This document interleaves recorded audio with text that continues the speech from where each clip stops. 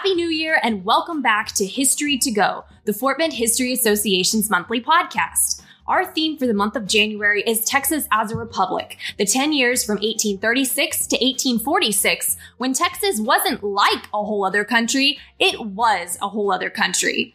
Today, join Fort Bend Museum staff member Allison Harrell for a wild ride of a story featuring an author and potential spy who lived in Richmond, Texas for less than a year, and in the end, wasn't its biggest fan. Here's Allison to tell the story. Hello, this is Allison Harrell, and this month's theme is Texas as a Republic. This is the last of our chronological Texas themes as we've made it through the exploration, the colonization, and the revolution that made Texas into an independent nation. This small 10-year time span has many stories and many people that made Texas what it is today. People like Sam Houston, Maribel B. Lamar, and Anson Jones. Each of these great men and past presidents of Texas will get videos about their lives and their policies. So for this podcast, I thought it would be really fun to talk about a story I only recently learned and that doesn't have a single one of these men in it. Now, there are two books that detail the history of Fort Bend County, both of which are helpfully called The History of Fort Bend County. We tell them apart by their authors and the year that they were written. One was written by A.J. Sowell in 1904, and the other one was written by Clarence Wharton in 1939. While both of these books have many problems, they also have stories that would have been lost to time if these men hadn't written them down. This is one of those stories, and because it happened so long ago and is such a small footnote of history, there is very little I can do to verify the story or to even get more details of it. This is to say that a lot of this story is taken directly from Wharton's History of Fort Bend County, and he cites Dr. Ferris as the source of much of this story. Now, after an introduction like that, if you are still listening, buckle up because this one's a bit strange. This is the story of the two Englishmen who lived in Richmond when Texas was a republic and how they might have been working to overthrow Texas so that England could take the land. So, in 1838, the town of Richmond was founded by Handy and Lusk, and Morton Street was built. In the fall of that year, after apparently a very contentious sheriff's election, Wharton details that an interesting-looking Englishman arrived in town. He built a combination shop and house right next to Handy's house, because apparently he did know Handy, and Handy had invited him to come there. And he soon set up the shop with a display of guns and knives. He gave his name as James Riddell, or Riddle, Riddell. Now, there's a bit more description of him, but overall he appears to have been a very mysterious figure. Wharton makes a point to point out that you could look at him and think he was 40 or that he was 60. I think he said his hair was graying, but basically he was just an everyday guy. Nothing really stood out about him, and he really kind of kept his story to himself. Wharton did say that Ferris could remember even 60 years later the great stories that James Riddell would tell about all the places he'd traveled and the things he'd seen and the stuff that he had done. So he was quite a storyteller, but not necessarily of his own background. Now, Riddell's gun shop became a gathering place for people and gossip. And when he would travel around to other cities in Texas, which he would do quite frequently, sometimes he would close the shop while he was gone, and sometimes he would leave the shop in the care of the people who routinely gathered there. The other notable thing about him is that he would frequently write long letters. Wharton refers to them as essays, and send them back to England. He was very mysterious about this. He never mentioned who he was sending them to. He would just very frequently write very long letters and mail them off. Now, in February of 1840, another Englishman arrived in Richmond. This man was younger looking than the mysterious Riddell, and he gave his name as N. Doran Millard, Millard, and his profession was London barrister. Now, he immediately rented a room at Jane Long's boarding house, and he spent the first few days of his stay in Texas inside his room. Since he wasn't there to answer questions, the entire town of Richmond started to speculate about why he was there and what he brought with him. The chambermaid of the boarding house helped with the speculation by telling people that he had brought books and papers with him. When he finally did emerge from his room, he immediately struck up a friendship with the other Englishman in town, James Riddell. Now, this friendship was regarded as by many as sort of suspicious, or maybe not. So these two men from the same country ended up in the same town. It soon became obvious to many townsfolk that Millard knew Rydell. They knew each other from some previous time and location, but neither of them ever told anybody that they knew each other or where they knew each other from. Now, my favorite thing about those early rumors about Millard are the fact that because people didn't see him for those first few days, but they knew he had books with him, the rumors went from he brought some books with him to he smuggled an entire library in his very small luggage. And I kind of love that. Now, Millard set about getting himself a job. He got himself admitted to the Richmond Bar, he proved his qualifications, and he also bought a small interest in the Richmond Telescope, which was the local newspaper at the time, and became an editor. Now, when he was asked what he was doing in Texas, he would provide a little bit more information. He had come to Texas because it had great climate. He would probably buy a plantation, settle down, practice law, and write a book. Of all of those things, the only one he actually did was write a book. Now, Millard never took a legal case. He only edited for about 1 hour every week, but he spent all of his time writing. If he wasn't at Rydell's gun shop, he was in his own room, writing, day and night. Townsfolk could see the light of his candle from the street. When he was questioned about what he was writing, Millard would tell people that he was just taking notes on various classic books. But if you asked Rydell, he would tell you that Millard was writing a novel about Texas for a London publishing house. Now, Millard traveled a little bit to Houston. He spent a week in Austin, and then suddenly in July, he declared that he had been called home and had to leave immediately. He made some mention about perhaps receiving an inheritance, or maybe he was gaining a title back in England. He was very mysterious about the situation, but the town decided to see him off in proper fashion. The Richmond Bar hosted a dinner to see him away. Dr. Ferris was at that dinner, and actually he presided over the dinner, and everyone had a good time. No one had anything bad to say about Millard, and he said that he would remember everyone fondly, and he was off. Now, in 1843, James Rydell, the mysterious gunsmith, left Richmond, which was very good timing, because in 1844, the book that N. Doran Millard had published about Texas was sent to Richmond. Specifically, it was sent to Dr. Ferris.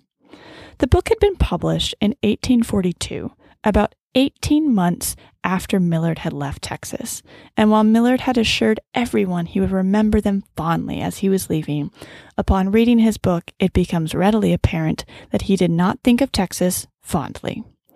As Wharton put it, it was read by the entire population with explosions of wrath.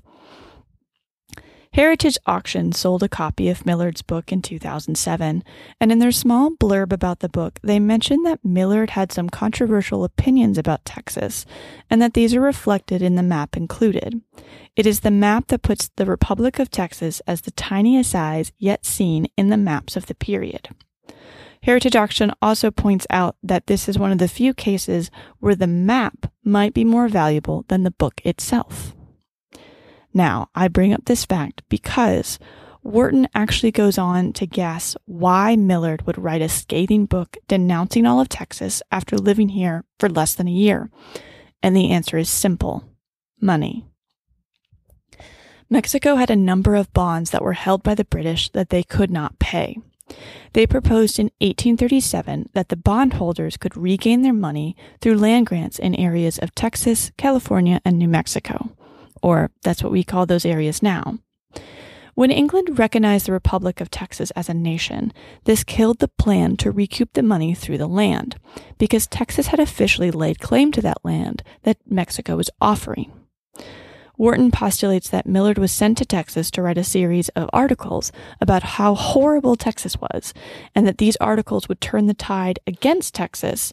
Maybe Britain would rescind their recognition of the country of Texas, and the land could be claimed by these British bondholders.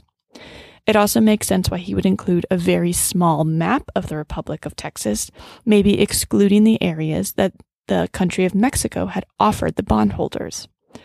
I will point out that the land offered by Mexico was along the Rio Grande, sort of off to the side, so not in like the bulk of Texas as it was settled, but in areas that had yet to actually be settled at the time.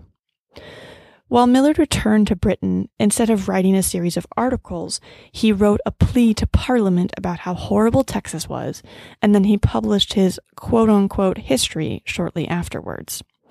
This plan ultimately did not succeed. The British bondholders were left high and dry, and Britain remained in recognition of Texas as a country. But as sort of a one last hallmark of this era of history, we have Millard's book. Part of the reason that this podcast is delayed, or has been delayed, is that I really wanted to read all of Millard's book before doing this podcast so I could give a review of it, and I frankly have failed at that goal. Last year kind of got away from me, and this year's treating me pretty the same. So if you weed through Google far enough, you will discover that The History of the Republic of Texas by N. Doran Mallard is available for free on Google Books. If you notice, Wharton apparently wrote M-I-L-L-A-R-D, Millard, whereas the book is published under the name M-A-I-L-L-A-R-D, Mallard, which makes it a bit hard to find the book when you first go looking for it based on the author's name. Now, Mallard is absolutely an excellent wordsmith. He's a fantastic author. He writes in a way that you can visualize what's happening. You can see the essence of these people he's talking about. And it's fascinating to me because in all of my study of the history of Texas, we always just start with Texas, but Mallard doesn't. He starts with a little bit of the history of Mexico, a little bit about the area of Texas before Mexico became Mexico, and he spent a lot of time detailing the Mexican War for Independence. His writing about it is fascinating and is what first got me interested in doing the video about the Mexican War for Independence late last year. Now, while his writing gives you a sense for the characters involved, he even has recommendations of other authors who've written about the Mexican War for Independence and done a better job than he did. So if you want to read more, he provides options. Now, I made it all the way to page 31 in Mallard's book before I hit a snag. And ultimately, this snag is what threw me off, and I couldn't finish it at this time. On page 31, Mallard writes, Austin returned to the United States where he died, leaving his son, Mr. Moses Austin, to complete the creation of a new world. And this one sentence threw me for a loop, and it called the entire book up until that point into question. Moses Austin is the one who set up the colonization of Texas originally, returned to the United States and died, and left the scheme to his son, Stephen Austin. And getting that one fact wrong really calls into question everything else that he wrote. How many other names did he get wrong? How many other relationships did he get wrong? What else could he be wrong about? What is true? It's very hard to know. Now, I wanted to include a few excerpts of Mallard's book, but I just grabbed the ones that Wharton deemed worthy of including in his own, mostly because you can tell from these quotes how much Mallard hates Texas. I think some of these quotes might have been taken from Mallard's plea to Parliament about not recognizing Texas as a republic, but either way, they're pretty great. So the first one is, Texas is and has been a land of murder, in which 650 bloody deeds have been committed in recent years, most of them the massacre of Indians. He goes on to say that Texas is a country filled with habitual liars, drunkards, blasphemers, slanderers, sanguinary gamesters, and cold-blooded assassins. The people are divided into 4 classes: despotic landowners, usefuls, contemptibles, and loafers. And if when hearing that you I wonder what of those 4 classes I fall into, Wharton did give a little bit more explanation. Apparently, despotic landowners is self-explanatory. Usefuls include storekeepers, overseers, any kind of white-collar job. Contemptibles would be the poor whites who work. And loafers, which was Mallard's least favorite of them, not that any of them appear to be a favorite, Wharton wrote that the most evident class he found was the loafers, who annoyed him very much. He couldn't go into a bar without a swarm of them following him in and willing to drink at his expense. So it sounds like he just doesn't like people that want free drinks, but I mean, who does? Now, Mallard went on to describe the women of Texas as having little neatness or cleanliness of person to attract the eye. He also complained about the boarding houses of Texas and how he couldn't find a feather bed, which that one fact sort of redeems him a little bit, because Mary Austin Holley wrote many years earlier that for love or money, you couldn't find a feather bed in Texas. So this one fact might be one of the few that he got correct. Now, another thing that the Heritage Auction site pointed out about Mallard is that he was staunchly against slavery. And Texas, from its very beginning, has always had slavery in it. So his view of Texas probably wasn't helped by the fact that Texas had slavery, even though it was illegal in Mexico well before Texas became independent. So that's another thing that Texas had against it, which makes Mallard's statement from earlier that he was going to buy a plantation rather interesting, considering how much of an abolitionist he was. So, yeah. I'm going to leave this podcast here. I encourage you to go to Google Books and read the free ebook of Mallard's book, because it is a very fascinating perspective. And he was writing this in the Republic of Texas in the 1840s, so while it was happening, which is very unusual. Many books we have about early Texas were written 50 to 60 years after the fact, so many people forgot many things. But remember to take everything he writes with a grain of sand, because it's a fair bet not a lot of what he wrote is true. So I hope you enjoyed my story of the two Englishmen who lived in Richmond, and I hope you join us next month when we start talking about cowboys. Whether you're a useful, contemptible, or loafer type of Texan, we hope you've enjoyed today's podcast. If you'd like to learn more about Fort Bend County and Texas history, join our community on Facebook and Instagram. Our pages include the Fort Bend History Association, Fort Bend Museum, George Ranch Historical Park, DeWalt Heritage Center, and Fort Bend Archaeological Society. For more information about the association and its educational programs in Fort Bend County, visit fbhistory.org.